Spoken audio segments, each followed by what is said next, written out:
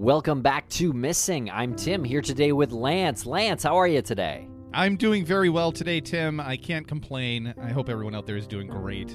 But the pressing question on the tip of my tongue, at the forefront of my brain, is how are you today?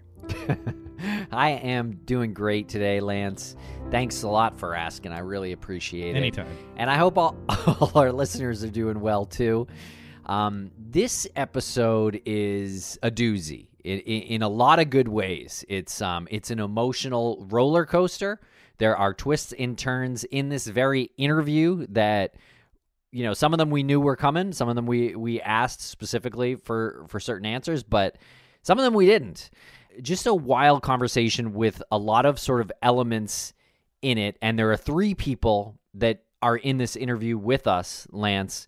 And it's really the convergence of two mysteries coming together. Well said. Yeah, a convergence of two mysteries coming together is something that we look for, I think, with every disappearance that we talk about, because there's always the why was the person in the spot before they went missing. So there's the missing, and then there's the what happened prior to that. So this goes deeper, though, than like what happened prior. It's like the lead up to all of this. We're joined by Susan, Mel, and Jason. And like you said, there's a lot of contributors to this. And I guess we get a little nervous sometimes when, especially we're on a Zoom and you're at the mercy or you're at the feet of the technological overlords. And with three people on a Zoom, you and I, five things that might go wrong right there, just technically.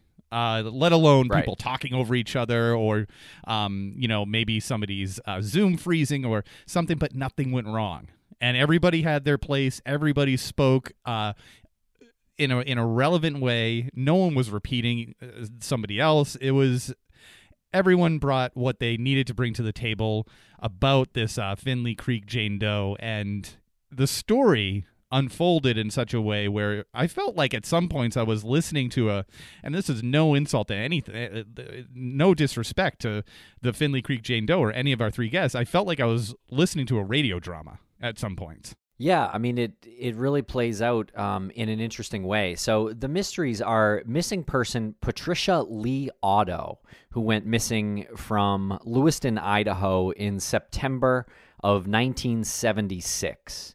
And we are joined by Patricia's daughter, Suzanne Timms, on the call. And she was looking into her mom's case while these other people, Mel Jeterberg and Jason Futch, had been working on this Jane Doe, this Finley Creek Jane Doe case. And when you say working on, you mean these are unattached people. These are civilians who have no relation to Patricia Lee Otto, to the Finley Creek Jane Doe, or to Suzanne.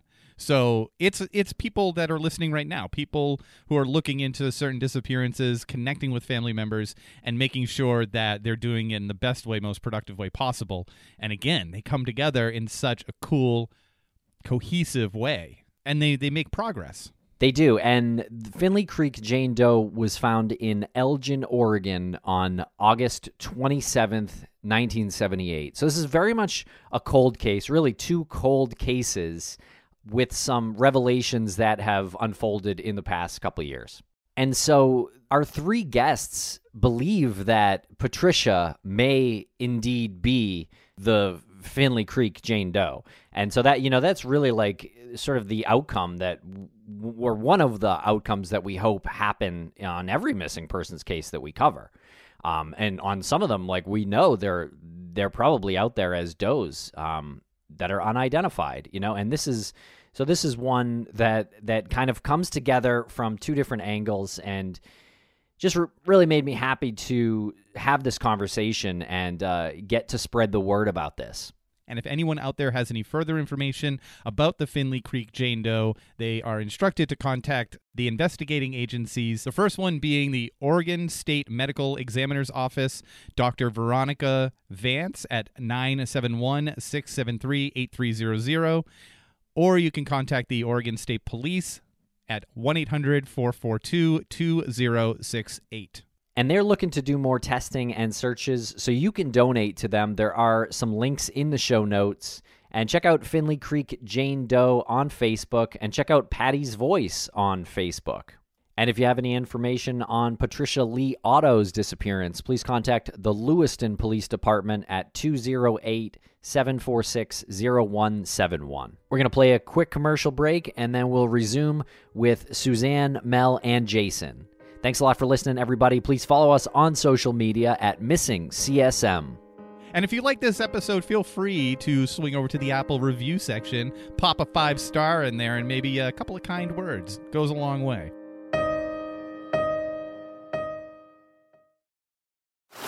Now on Netflix, inspired by the unbelievable true story of a fake hitman, comes the new movie, Hitman, from Academy Award nominee Richard Linklater. At 96% certified fresh on Rotten Tomatoes, critics are calling Hitman a smart, sexy crime thriller with surprises at every turn.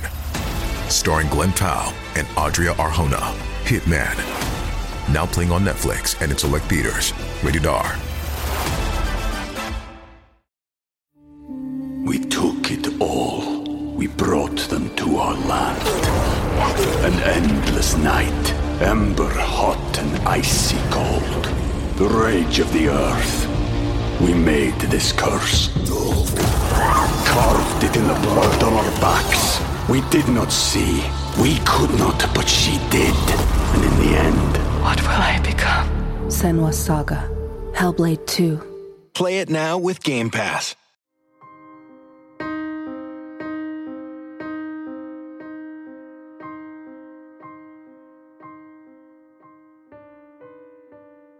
Welcome to the podcast, Suzanne, Mel, and Jason. How are you today?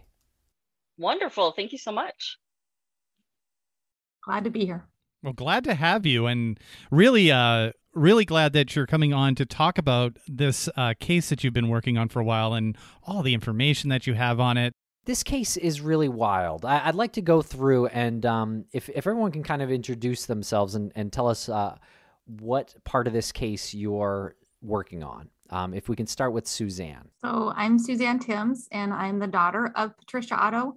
So I have been technically working on this case since I was 3 years old, obviously, but became mostly involved in June of 2021 when I discovered the forensic image of Finley Creek Jane Doe. And I can go from there. My name is Melinda Jetterberg. I go by Mel, and I'm the admin for the Finley Creek Jane Doe Unidentified Person Facebook page. And Suzanne made contact with me in June, like she said, based on some forensic art that was posted on that page that she saw. And that came to us because of a contact that Jason had. And I'm Jason Futch. I'm an investigative journalist for JPF Productions and am the host of From the Vault, a true crime podcast, and the upcoming Swanee Valley Unsolved, set for a summertime release this year. And I was able to connect with Mel because I had done some pretty decent research on the Finley Creek case. It was after someone from Web Sleuths had suggested the case to me. And so I put all the information that I had received, and I posted it on Crime Watchers. And that is where Mel's family discovered a lot of my research, and that's pretty much how we became connected. Okay, and Suzanne, I'm so sorry for your loss. Can you tell us a little bit about your mom? I wish I could. Honestly, I'm learning who my mother was through this investigation because I was so young when she disappeared. And my sister and I were told that she abandoned us. So I kind of grew up thinking that my mom was this terrible person who just left her children one night. And through this investigation, I've been able to connect with people who knew her and, knew her personally and went to school with her. And because I've been openly sharing my theory on what happened, my family has been able to share who my mom was and what kind of person she was. And it's interesting that biology plays such a huge piece in who you are or who you become, because I'm discovering that I'm a lot like my mom. She's very dedicated mother and loved her children more than anything. And that's really hard for me to hear because of what I grew up believing, right?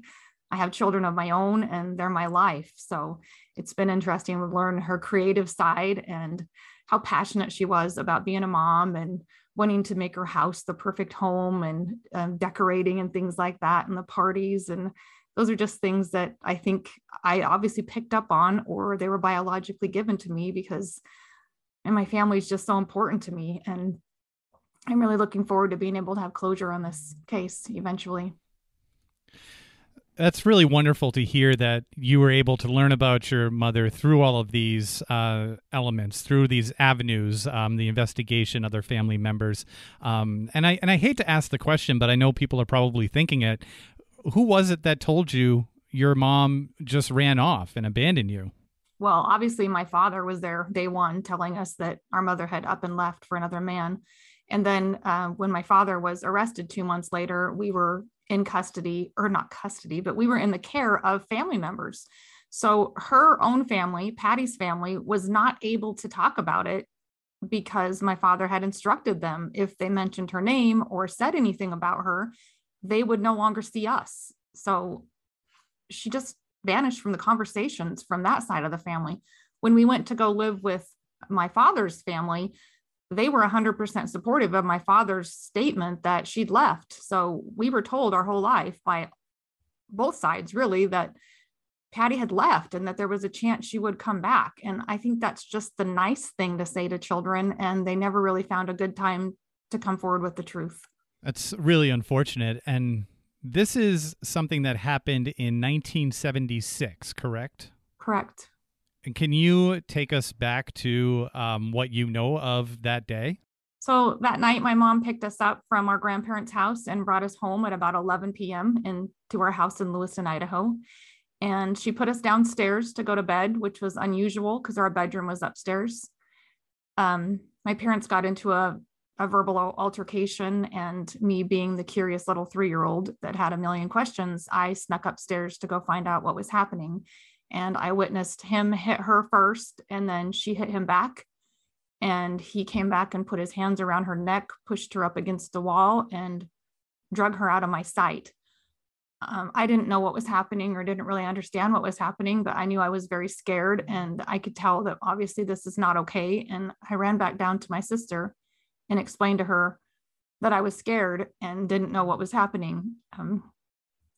The next morning, my father got us up in a big rush to get out of the house. And he had told us at that time that our mom had left, that she didn't want to be a mother anymore.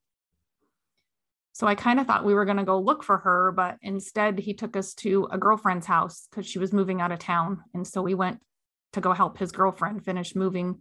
And then later that afternoon, he took us to Patty's sister's house.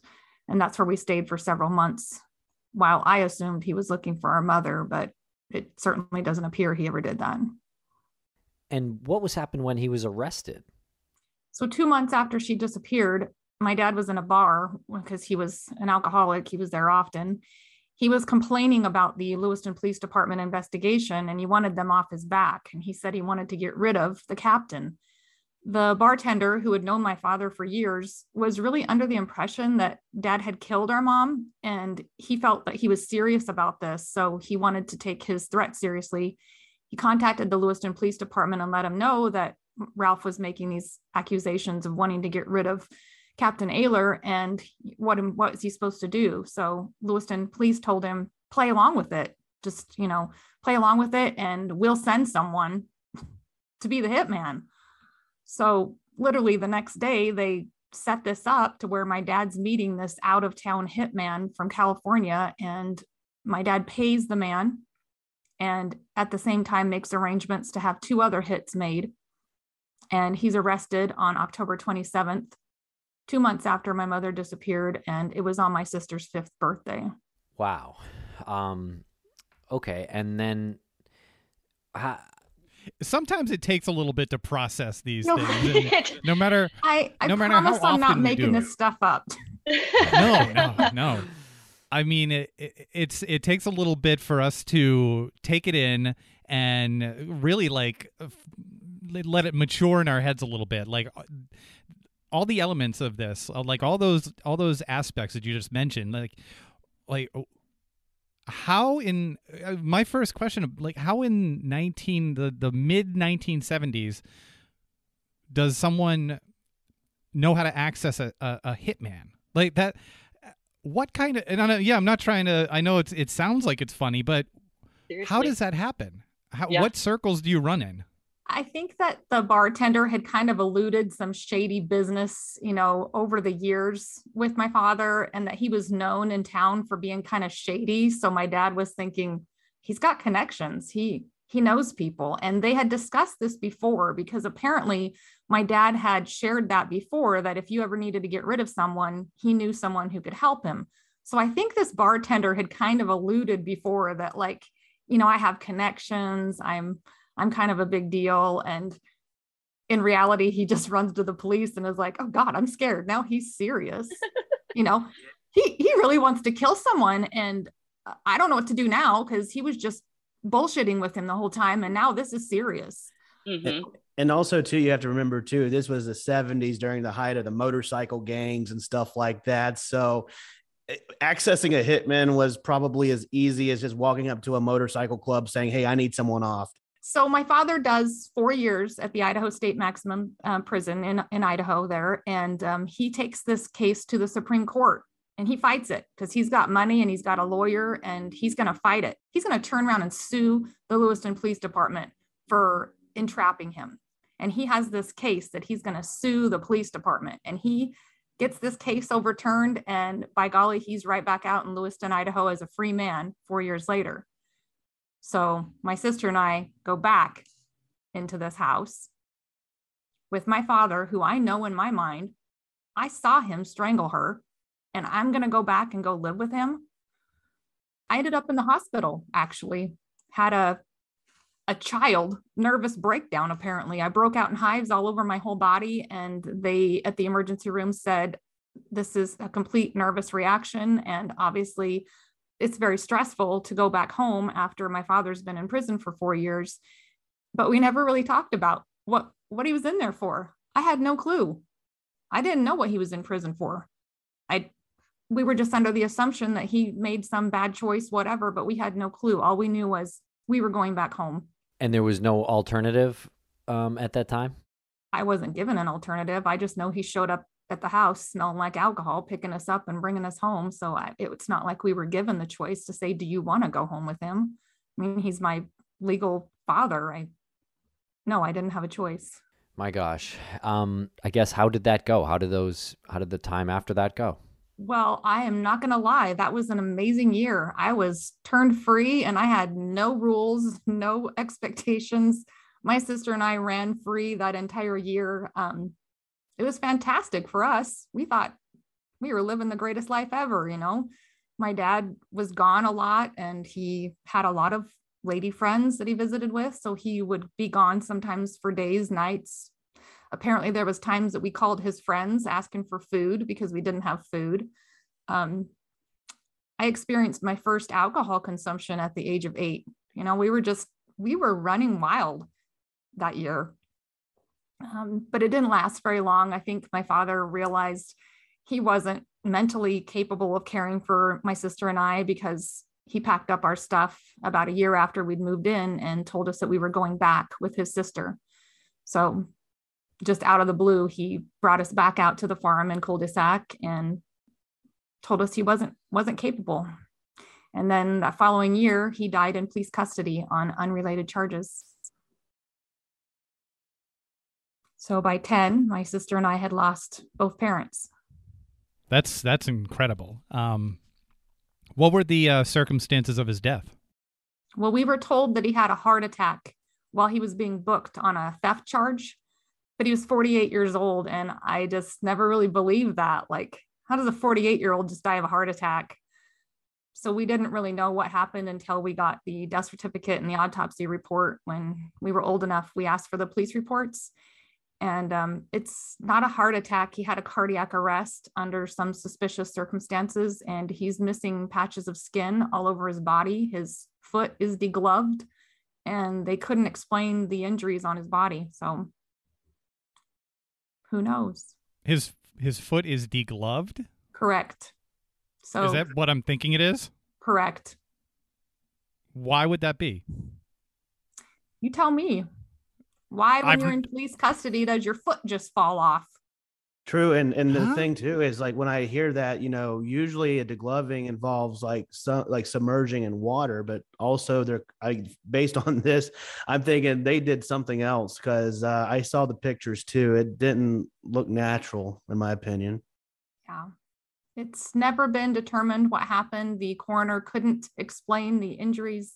There's, I believe, 11 patches of skin missing all over his body, and his foot is inside of his cowboy boot.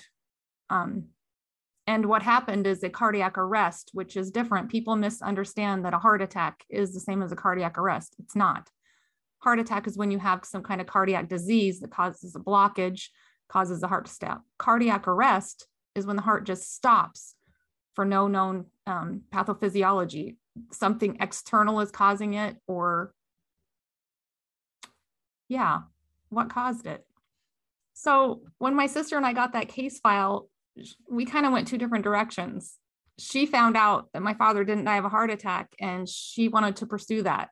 I read about 5 pages of the missing persons report, and I'm like, nah, it is so obvious that Dad is responsible for this. She didn't want to hear that. She wanted to prove that my father was innocent. That was really hard. It was really hard for us to have two different opinions about what had happened. Yeah. And how is your relationship now with your sister? Well, I wish I could tell you that. In 2006, my sister was on a boat with her husband and 2 children, and they were overcome by carbon monoxide poisoning, and they died in the same little town that my father died in. In 1983, our dad died in Orfino, Idaho, and in 2006, I lost the rest of my family in Orfino, Idaho. I know she was up until the last minute wanting to find answers. And I think she knows now what happened and that she's trying to help us from the other side, because I can't tell you how many times she's led us in this case, and it's weird, but she wants me to know the truth now.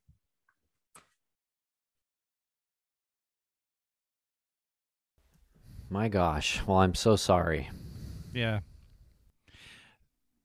I mean, there's these stories that we hear when we interview people, and it just feels like one thing and another thing and another thing. And it really makes one look at their own life and just understand like how, I guess, valuable and precious everything really is. And it puts me in a different place when we speak to people like you, because you're still going and you're still fighting for your mom and you're still fighting for the memory of your sister. And, we applaud that. It takes a lot of strength to do that. And you have 2 wonderful cohorts who seemingly will go, above and beyond for you as well. Absolutely. We absolutely will. And Suzanne is one of those people. I've known her for almost a year now, which isn't that long, but she's the one who, if stuff gets heavy when we're talking, she'll then make a comment about her life being this shit show, and we just all laugh, and then we move on to the next thing, because it's true. If you don't laugh, you're going to cry. And she is absolutely one of the strongest people that I've ever met. And when I was imagining meeting a family member of Finley Creek Jane Doe, I assumed it was going to be mom, right? It was going to be the mother or whoever it might be. I never in my wildest dreams imagined it would be someone who, this was just kind of one of the first things that happened. And there's been all this other stuff she's had to deal with after that. So I was dedicated to this case before, and then upon meeting Suzanne, just became completely 100% invested. We're going to figure this out no matter what, because she deserves that. Thank you, Mel.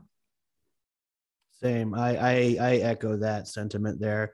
And upon meeting Suzanne, gosh, so I think we met probably about a couple months after you met Mel, and just to hear her story, I don't even know if fascinating is the right word, in my opinion, because it's like there's just so many storylines that just merge. And when everyone actually gets the comprehension behind it, you can't help but think, oh my goodness, like the Finley Creek Jane Doe has to be Patricia Otto. And we'll be right back after a quick word from our sponsors. We took it all. We brought them to our land. An endless night, ember hot and icy cold. The rage of the earth. We made this curse. Carved it in the blood on our backs. We did not see. We could not, but she did.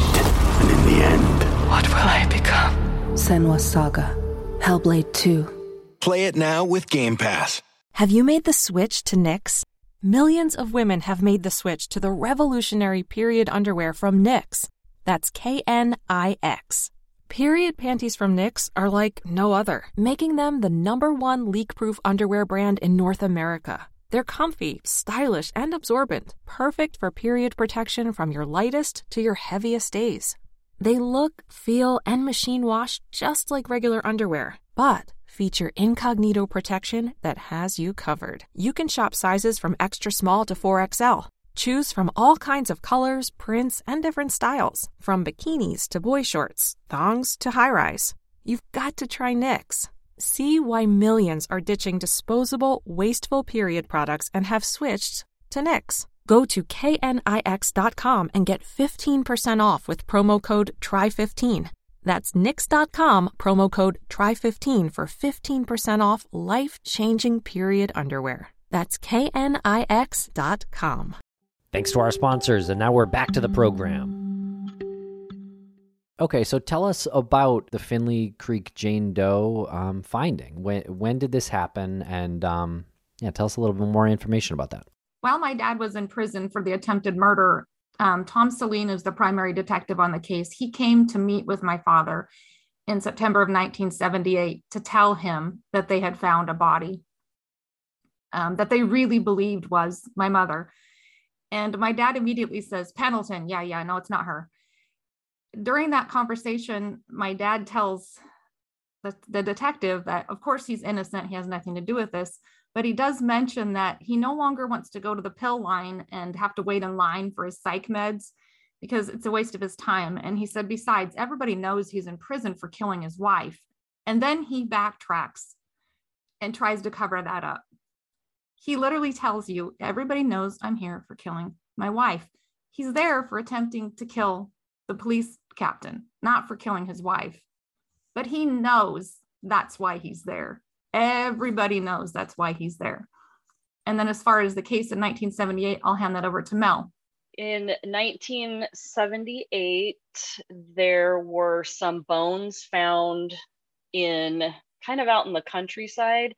It's an area that is wooded, but it's very big for logging, has been for decades. It's a big camping, hunting area. And there is also a really maintained Forest Service road out there that people have built houses on. So while it is wooded and secluded, it's not in the middle of nowhere. It's pretty highly trafficked out there.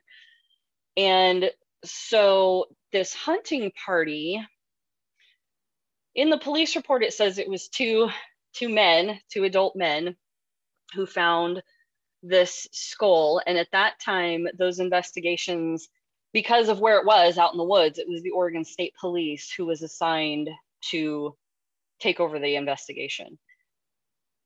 Keep in mind, not a lot of murders at that time happened here, right? So the investigative force wasn't really big, and they did what they could at the time. But she was found on a deer trail. These hunters had come across a skull that had clearly recently been unearthed. And she was wearing some red pants. We all kind of guessed they're polyester just because it was the 70s, but that wasn't actually a descriptor that was used. They were size 15, 16 juniors. They showed evidence of length alteration.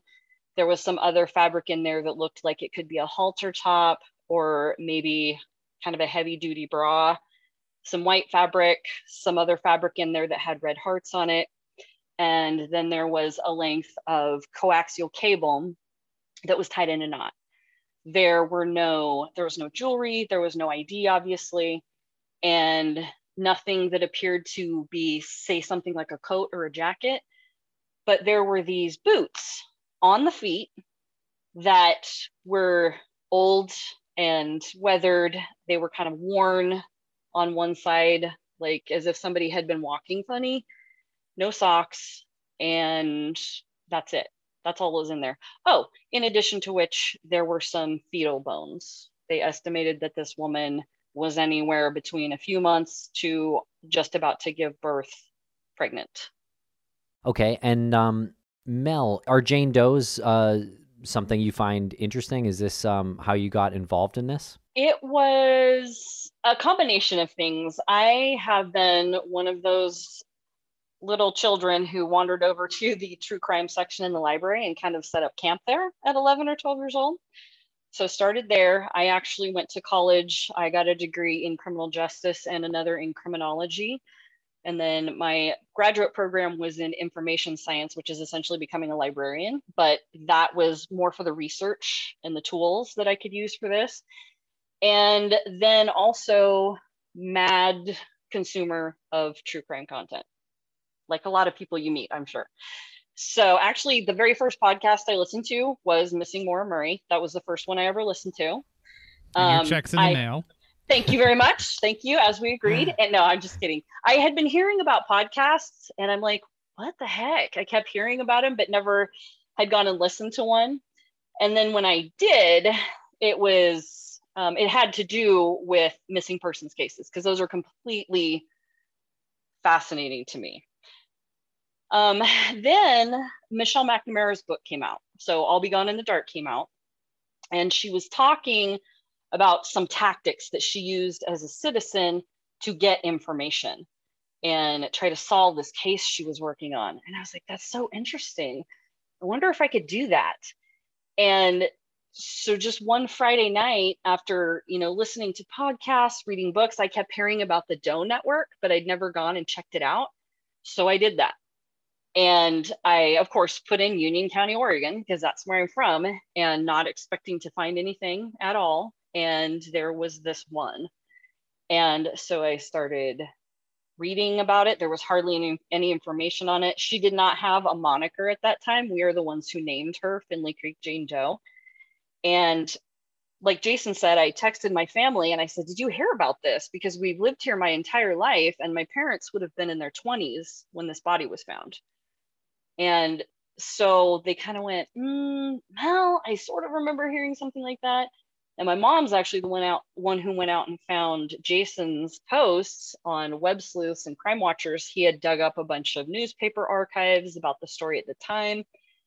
And so I was like, oh, well, I wonder if I could do something with this. So I just started looking around at other Facebook groups and things that people were doing online to gain attention.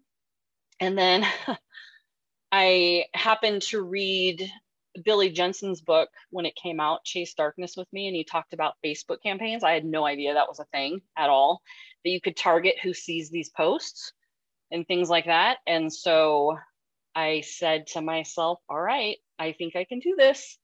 And the anniversary date of August 27th of when this body was found was about to come up.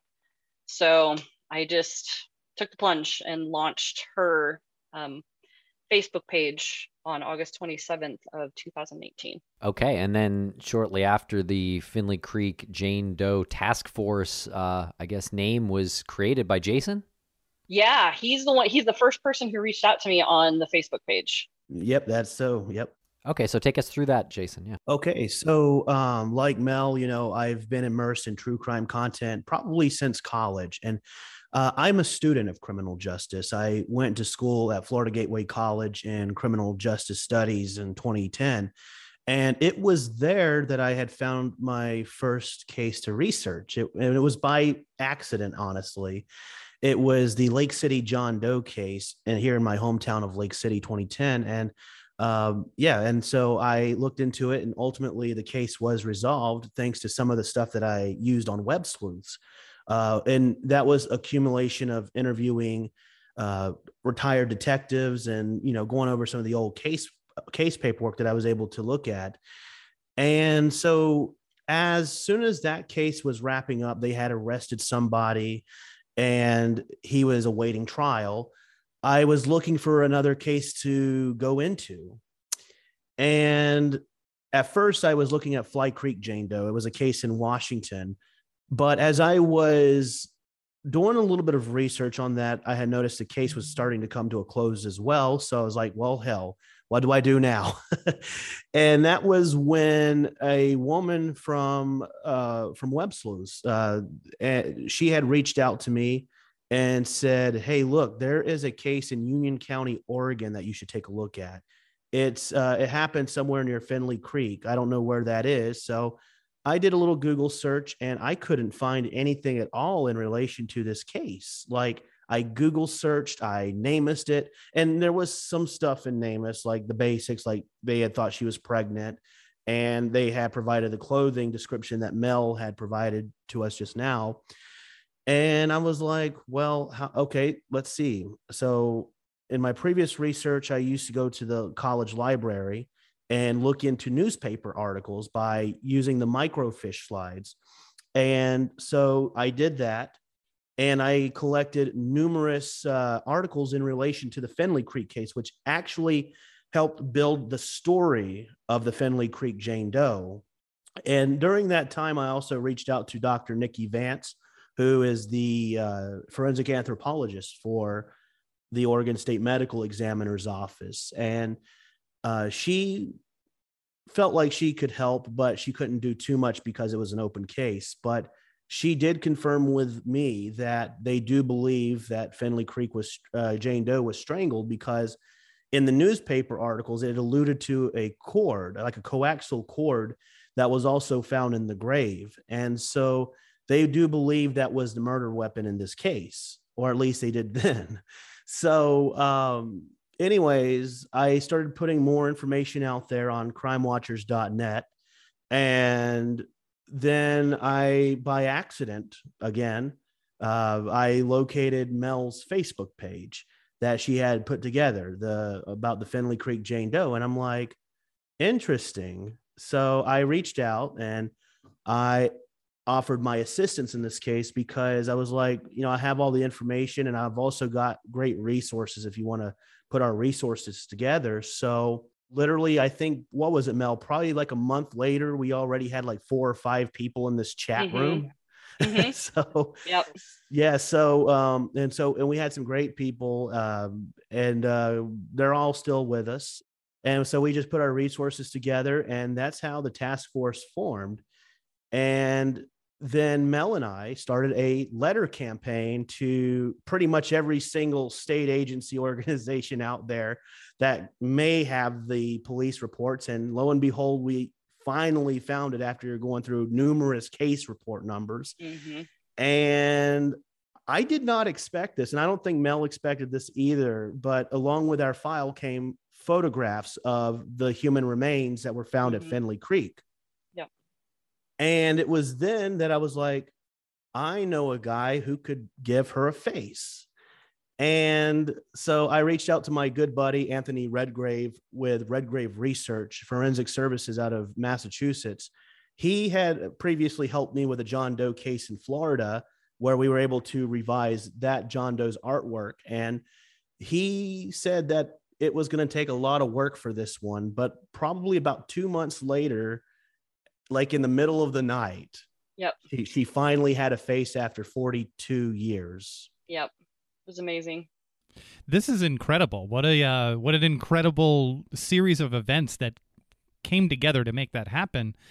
Suzanne, when did all of this kind of come to you, and how did you come to terms with the fact that these people are putting so much work in? In June of 2021, which was last summer, I came across a unidentified image, and I swore it was me initially. Like, I see the image, I still see it today, and I'm like, I swear Anthony drew me.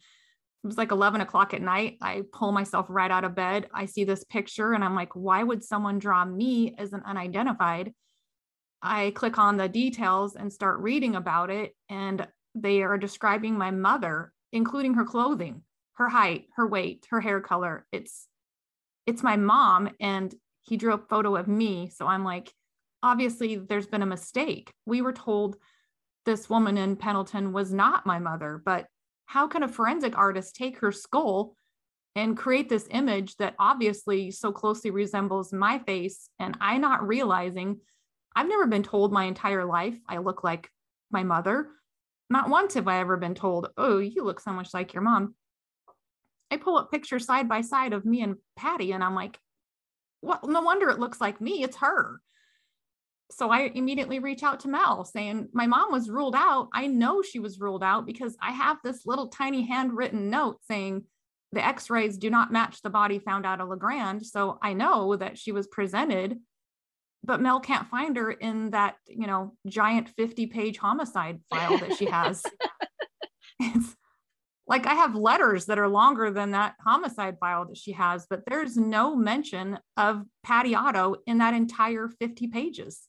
Mm-mm. Okay, so you were on Facebook and you saw a picture that looked like you, and Mel, that was from the campaigns that you launched, sort of geo-identifying the area? It was the forensic art that Anthony was able to draw.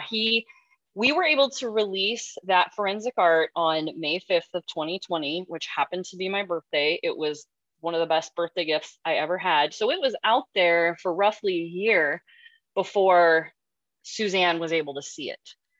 And then when she did, it did the exact job that it's supposed to do. Anthony has always told us that families carry traits across generations. And so that's what he was trying to capture. That's why it's black and white.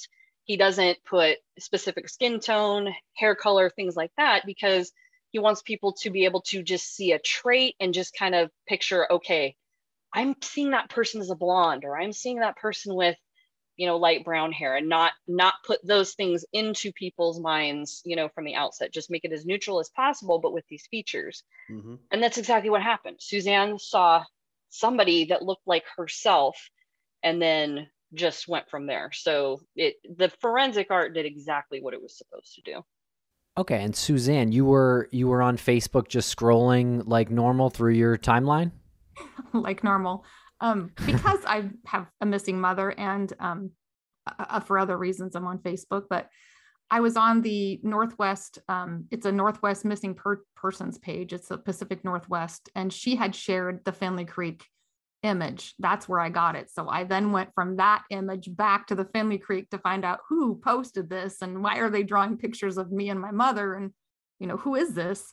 And that's how I was able to connect with Mel. I also reached out that same night to Anthony to ask him, has a child ever reached out and said, you drew my mother? It's obviously me you've drawn, but you've drawn my mother. And he said, no, but that's the whole purpose of forensic art, is it's supposed to have that familial, like there's something familiar here. And if you've seen the image, it's not me grasping at straws. He's very clearly drawing from a 2D image of a autopsy photo. He does not have the skull in his hand, so he doesn't have the measurements. He's doing the best he can with what he has, and he's drawn my mother. We also have, Mel shared the photos, the autopsy photos with me, and I've taken the skull that Anthony used to create the forensic drawing and put my mom's picture in that skull to see if it will, match, and her face lines up perfectly with the skull. So can you do that with any face? No, you can't. We all have different measurements between our eyes, between our nose, between our mouth. Everybody has a unique facial pattern. So it's not just this image that I'm saying, oh, it's the clothes and it's the image. There's so many other details that are pointing to that it's my mom. Also in my investigation, when I start looking at Mel's documentation and Jason's, news articles, it shows where the body was found in 1978 by two hunters. And it says Ron Swagger and Lee Parr. And this is while I'm in bed with my husband. And I turn to my husband and say, Lee Parr, it's his grandfather. Did your grandfather ever mention finding a body in 1978? My husband's very skeptical. And he's like, okay, now you're talking crazy. Because it's not like my family went out and found a body and we just forgot to tell you and it happens to be your mom, right? That's impossible. And I'm like, so did Lee ever mention it? because Lee passed away in 2009. He says, no. So I call his father, and that's the following day because his dad works at the prison. I call his dad to ask if his dad knew anything about Lee finding this body. And my father-in-law says, how do you know about that? I've never told you about that. So my father-in-law was there as a child, and we're like, wait a minute, why does the police report say 2 adults found the body when now there's children? He's telling me there was another child. There was a 14-year-old that was there. And I'm like, this police report clearly states 2 adults found the body. And there's literally 3 families there when this body was found. Wives, children. You know. And they mentioned none of them. Okay, so there's some inconsistencies right off the bat in the police report. I'm curious. So you were told that this Jane Doe was ruled out? Correct. In my mother's police report, there is that handwritten note that says the x-rays do not match the body found out of LeGrand. That's the only documentation of it. Mm-hmm. Doesn't say why or how.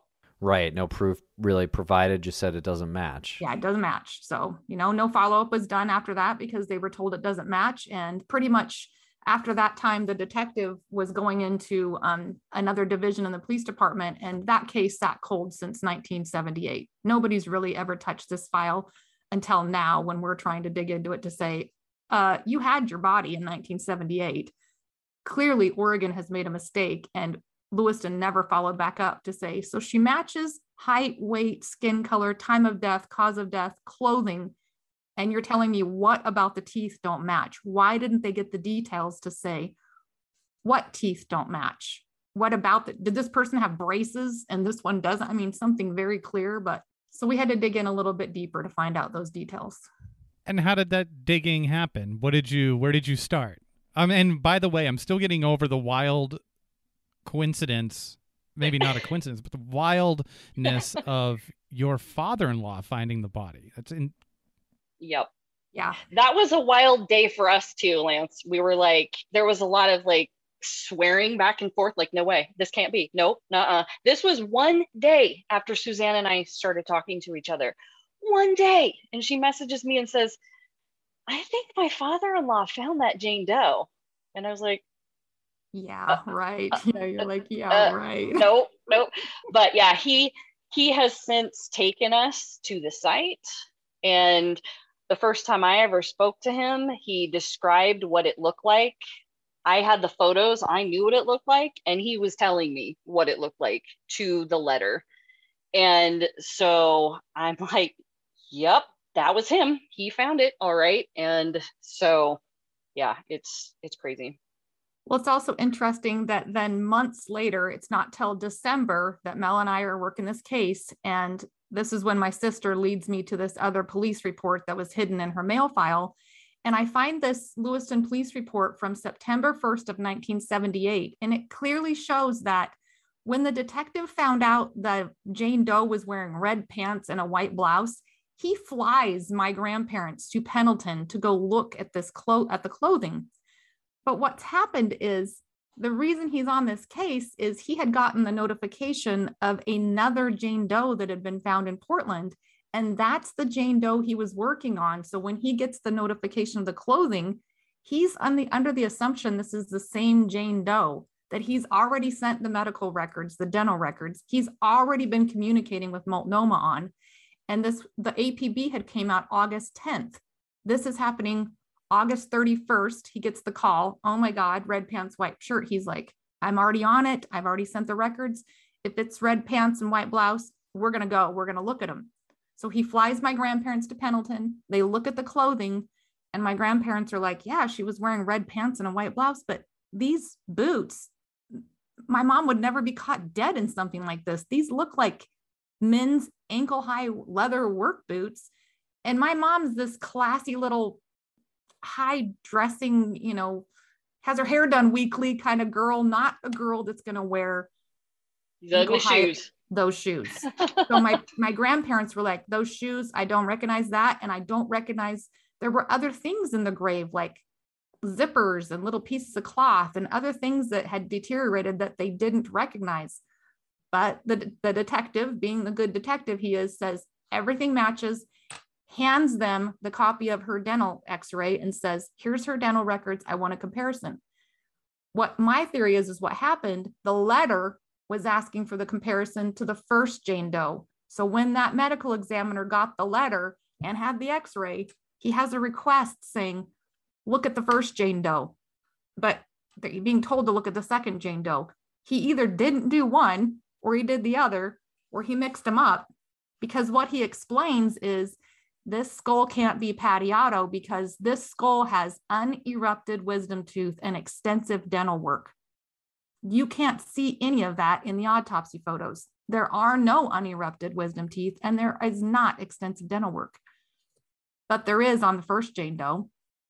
Right. Okay. So you're saying that he mixed up the Jane Does. That's my theory. And that's been my theory the whole time, is that he just mixed these two up. It's clear that he has them mixed up. I don't think it was any kind of police cover up or intentionally trying to not give me answers or hide this. It's just human error. Where is the Jane Doe now? The Finley Creek Jane Doe? Yes. She was cremated. Yep, she was cremated in 1990. So roughly 12 years. The case had just been sitting. They didn't get anywhere on it. And they had done a handful of comparisons. None of them turned out to be her. And in 1990, the district attorney who was in office at the time just decided to close the case and ordered the state police to destroy all the evidence. And that included the clothing, the boots, the wire, and the body and the fetus. So the remains were sent, ironically, to Walla Walla, Washington. We did not have a crematorium in town at the time. So the remains were sent to Walla Walla. I have the documentation where they were sent over there and ordered to be cremated. And that's where the paper trail stops. There's no paper trail indicating those remains ever came back or what happened to them after that. And when you say the wire was destroyed too, are you talking about the coaxial? The cable? coax, yep. Any evidence, anything that was found in there physical items wise, they just ordered it destroyed. Why was the case closed? Well, that's a great question. And we have had a number of people reach out to that former DA to ask that very question. Haven't gotten a response. My theory is within a few years, he became a judge and was a judge for 20 years here. So I think he wanted to do a little bit of housekeeping before he ran for a judgeship. And he did no work on that case, none. It was the DA prior to him who handled it. And so that's just my feeling, is he wanted to clear his books off a little bit before he ran for judge. The record states that due to the age of the case and that no identification was ever made, it was determined to close the case. So literally 12-year-old case, they decide that's, it was so old, 12 years, let's just close it. And with no documentation. Yeah, let's just close it and destroy everything. Yeah, and that wouldn't sit well with anyone in the modern age of law enforcement, because now, because of DNA collection and stuff like that, the game has changed in these kind of cases. But I've talked to a lot of friends of mine who have worked in sheriff's departments and police departments, and they said, regardless of whether a case is closed or not, we still keep the file for 99 years. So that's very interesting too, because as I looked into the file as well, yeah, like Mel said, this DA that worked the case, this DA that ordered the evidence destroyed, he did absolutely no work on it, because if I remember right in our file, the last time the case was worked on was like 1987. And then straightforward destroys everything in 1990 without giving it a second glance before, proceeding, because 1990 compared to 1978, technology has somewhat changed. There could have been more work done in 1990 to preserve DNA evidence. I mean, it was still, being worked on. So I'm stuttering here. It just baffles me that this DA would do something like this, especially when technology was starting to change. It's just baffling to me. By then, DNA cases had started setting precedent in court, so it's very surprising to me. And you would imagine that somebody in that position would, in a way, have their, what's the saying, ear to the grindstone or ear to the road. You know, like they would know that these new developments are happening directly in relation to what they do. And they're sort of identifying that they're on the cusp of this new technology. So why not even keep like a piece of it? I mean, we talk about this all the time. Okay, never mind. Go on, Jason. Oh, well, what I was going to say is you have to remember about 1986 was when DNA started gaining significance in cold cases and criminal investigations. So it's kind of just like forensic genetic genealogy. It's taking a while to catch up with the science and also being able to say, hey, look, I think we got something here. In 1986, they were still skeptical. They were still skeptical of DNA, and they were still working on blood card evidence and stuff like that, fingerprints.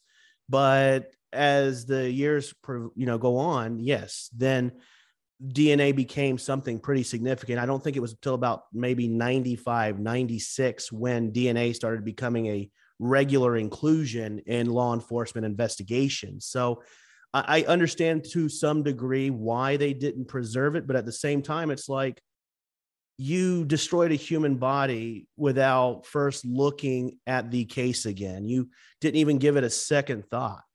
Like, that's not how things should be done. And I hope to God, there are a few cases similar to that, but I do hope that elsewhere in the country, they didn't do that. But, it is what it is, unfortunately. Well, and even elsewhere in the state, we know they didn't do that because Dr. Vance did a sweep. She gathered up all of the unidentified across the state. These old cold cases, she gathered them up physically. She has them. And there were other counties in this state who kept those remains for longer. The cases were older, but this county didn't. And one case I'd like to note on that too, there was a case in Josephine County, Oregon. A girl was found in 1971. That's 7 years before Findlay Creek Jane Doe was discovered. Her bones were still intact when Dr. Vance recovered them, and they were not even in a grave. Like, the bones were sitting in an evidence locker in Josephine County when they sent them to Clackamas for preservation. So it's like, you can't give me that excuse of, oh, well, the case is cold. We didn't have no movement. We needed a space in the locker room. Don't give me that. A lot of other counties in Oregon was preserving evidence way before technology advanced. And look at it now. It was a murder. Yeah, 1963, Ashland Baby Doe. They just solved that case. The aforementioned case in Josephine County, thanks to the preservation of the evidence, she has been identified as Annie Lehman. So this is a testament to why you should never destroy evidence in a cold case, no matter how old it is.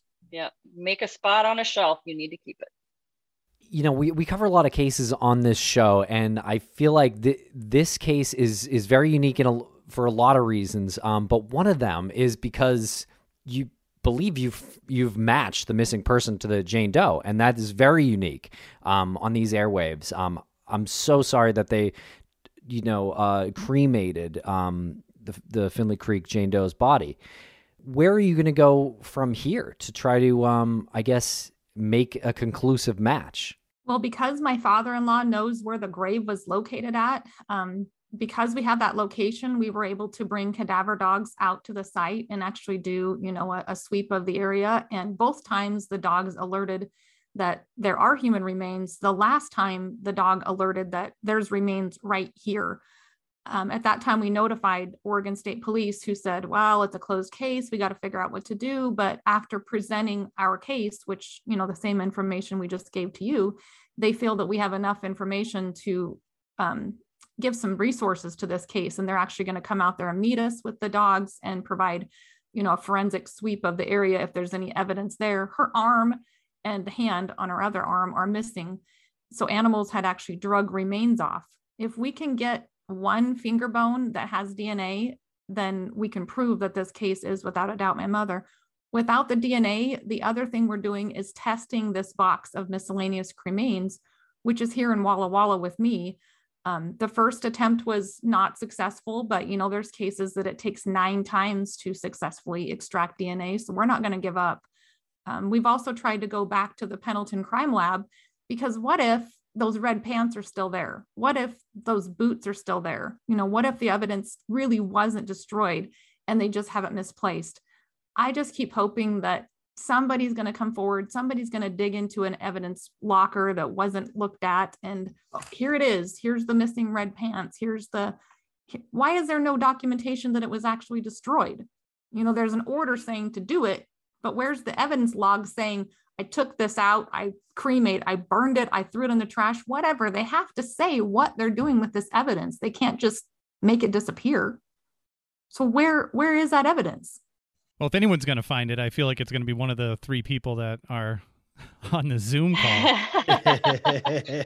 You had said earlier that your sister, in some ways, is directing and pointing you in certain directions from the other side. And Mel and Jason were both nodding pretty enthusiastically about that. What are these examples? It looks like Jason is chomping at the bit to tell us what happened. What are these examples? So my sister died in 2006, and obviously she doesn't talk to me on a regular basis or anything like that, because I'm not, hearing voices. But in December of this last year, I was in a meeting and I kept hearing her saying that I needed to update her E-Trade account address. And I don't even know what E-Trade is. So I'm like, why am I having this thought? And I would just disregard it. And I'm trying to run my meeting and I keep hearing her like, you need to update the address now. E-Trade address now. You have to do it now. And I'm like, oh my gosh, I'm losing my damn mind. Why do I don't hear her outside of my head. It's just more like a thought in my head that I keep having. So I pull open her mail file from 2006 and I find that stupid E-Trade account and it really has her old address on it. I never updated it. So I was like, oh, well, maybe this E-Trade, maybe she invested in something really cool, like, the missing podcast, and it's super worth a whole bunch of money. So I'm going to call this E-Trade and find out what it's all about. While I'm on the phone, I look at her mail file and there's a police report sitting on the top of her mail file. It's the one that we've been missing. It's the one that shows that my mom was presented on September 1st of 1978. It's the one showing that Tom Selene flew my grandparents out there. It's what Oregon's been denying this whole time, that she was never presented because she's not in their file. So I get this report. She has her handwritten notes on it. She's literally saying, how do I know if they identified her or not? Should I call Union County and find out if this woman was ever identified? She has her little notes written on there. So we're finding out whether Umatilla County had anything to do with this. What this report shows us is it was such a runaround that was given to each detective that it makes it really clear why this never got documented in the Oregon's chart. He calls Union County, tells him to go to Umatilla County. Umatilla County tells him to go to Oregon State Police. Oregon State Police tell him to go to the Pendleton Crime Lab. Pendleton Crime Lab tells him to show up, and he's the one that shows him the evidence. Who documented that? Nobody, because it was too many people going through too many different loops. And so nobody on the Oregon side documented that here my mom is being presented as a perfect match. So when they get the dental record back saying it's not her, which we now know he looked at the wrong skull. He's holding the first skull, not the second skull. Nobody questioned it. Nobody questioned it, and nobody even thought to look at it again to say, are you sure it's not her? But my sister was questioning it. Natalie was questioning it. And you likely would never had found that without going in for that E-Trade thing. It is a needle in a haystack to find that record. It was not in my police report because she had pulled it out and had it right by her phone where she was calling. And at the time she died, someone just put the mail file all together and that police report was right there in her mail. Holy from 2006. Yes. She's definitely helping me from the other side. And then even just finding that photo, right? Just running across that photo at 11 o'clock at night, I'm awake scrolling through Facebook and I find this photo and I just can't help but think, something is leading me to this page because it's been there for 2 years. How come I've never seen it before? I just want to believe that she's got the answers on the other side. And she was like, whoa, I was wrong. I was going the wrong direction. And here, you need to have this, and you need to close this, and you need to get answers. Well, that is remarkable. Yeah. And speaking of answers, I am sorry for how generic this question is going to sound.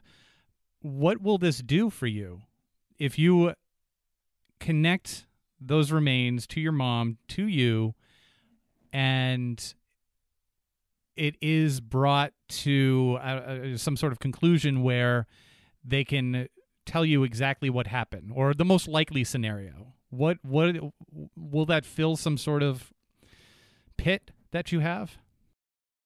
If me moving from Idaho to Walla Walla, Washington in 1999 was for this purpose, it was to put these pieces together, to put this puzzle together and finally have closure, and to know my mother never left me, right? I have grown up all those years thinking she abandoned me.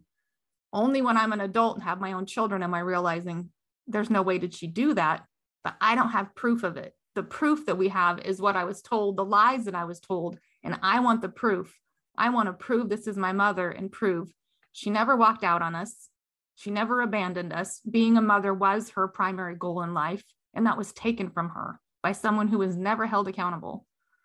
So closure and just knowing the truth and having that to be able to live the rest of my life, knowing my mom's been here with me since 1999. She's just sitting miles away from me right here, waiting for us to get this figured out. Well, that is just wild. You have got to keep us updated every step of the way here. I need to know where this goes. I am personally invested at this point.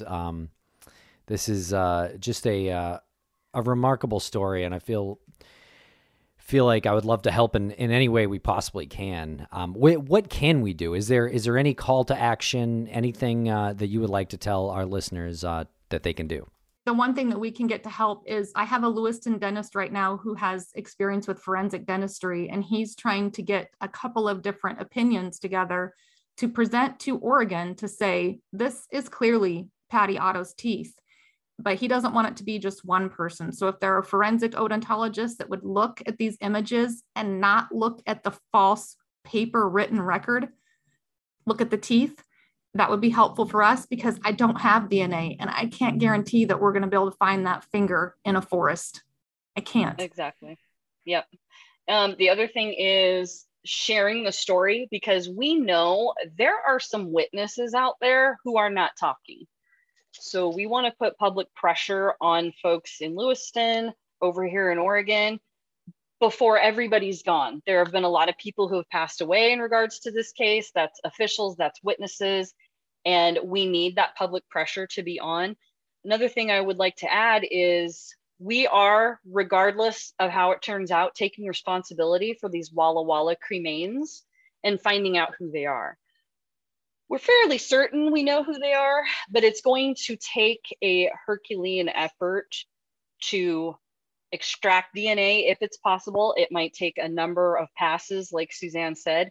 And because there are several different jurisdictions involved, 3 different states, we are paying for that. We're fundraising and paying for that. So we do have donations that you can send in. We've, what are our Cash App, right?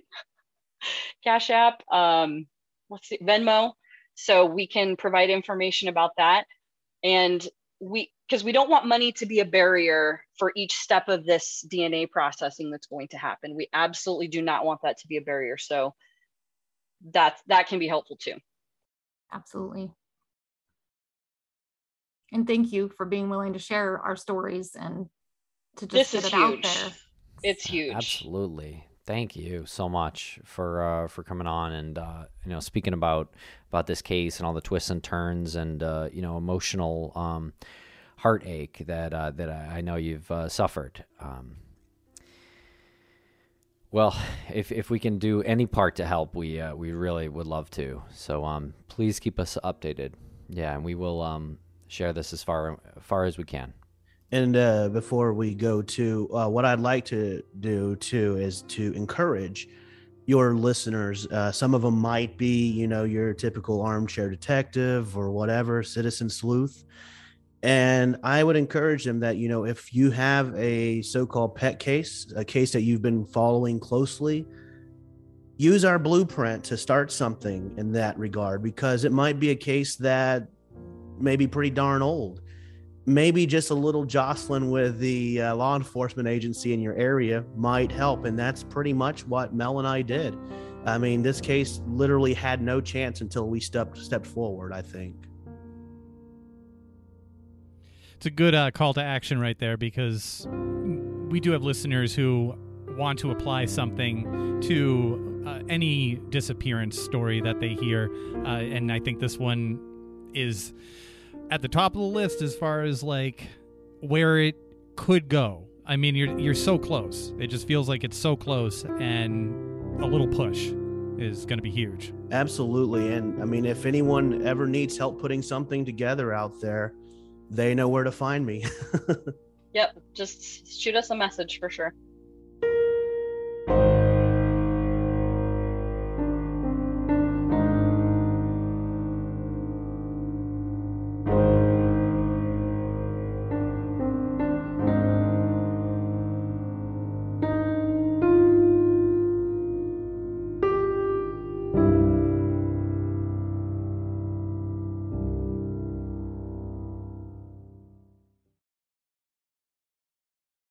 Anatomy of an ad.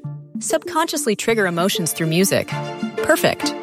Define an opportunity. Imagine talking to millions of people across the U.S. like I am now. Identify a problem. Creating an audio ad is time-consuming. Offer a solution. Utilize cutting-edge AI. Imagine creating all that in under 30 seconds. Well, we did, to create this ad. To learn more about AI in the audio industry, download the white paper from audiostack.ai.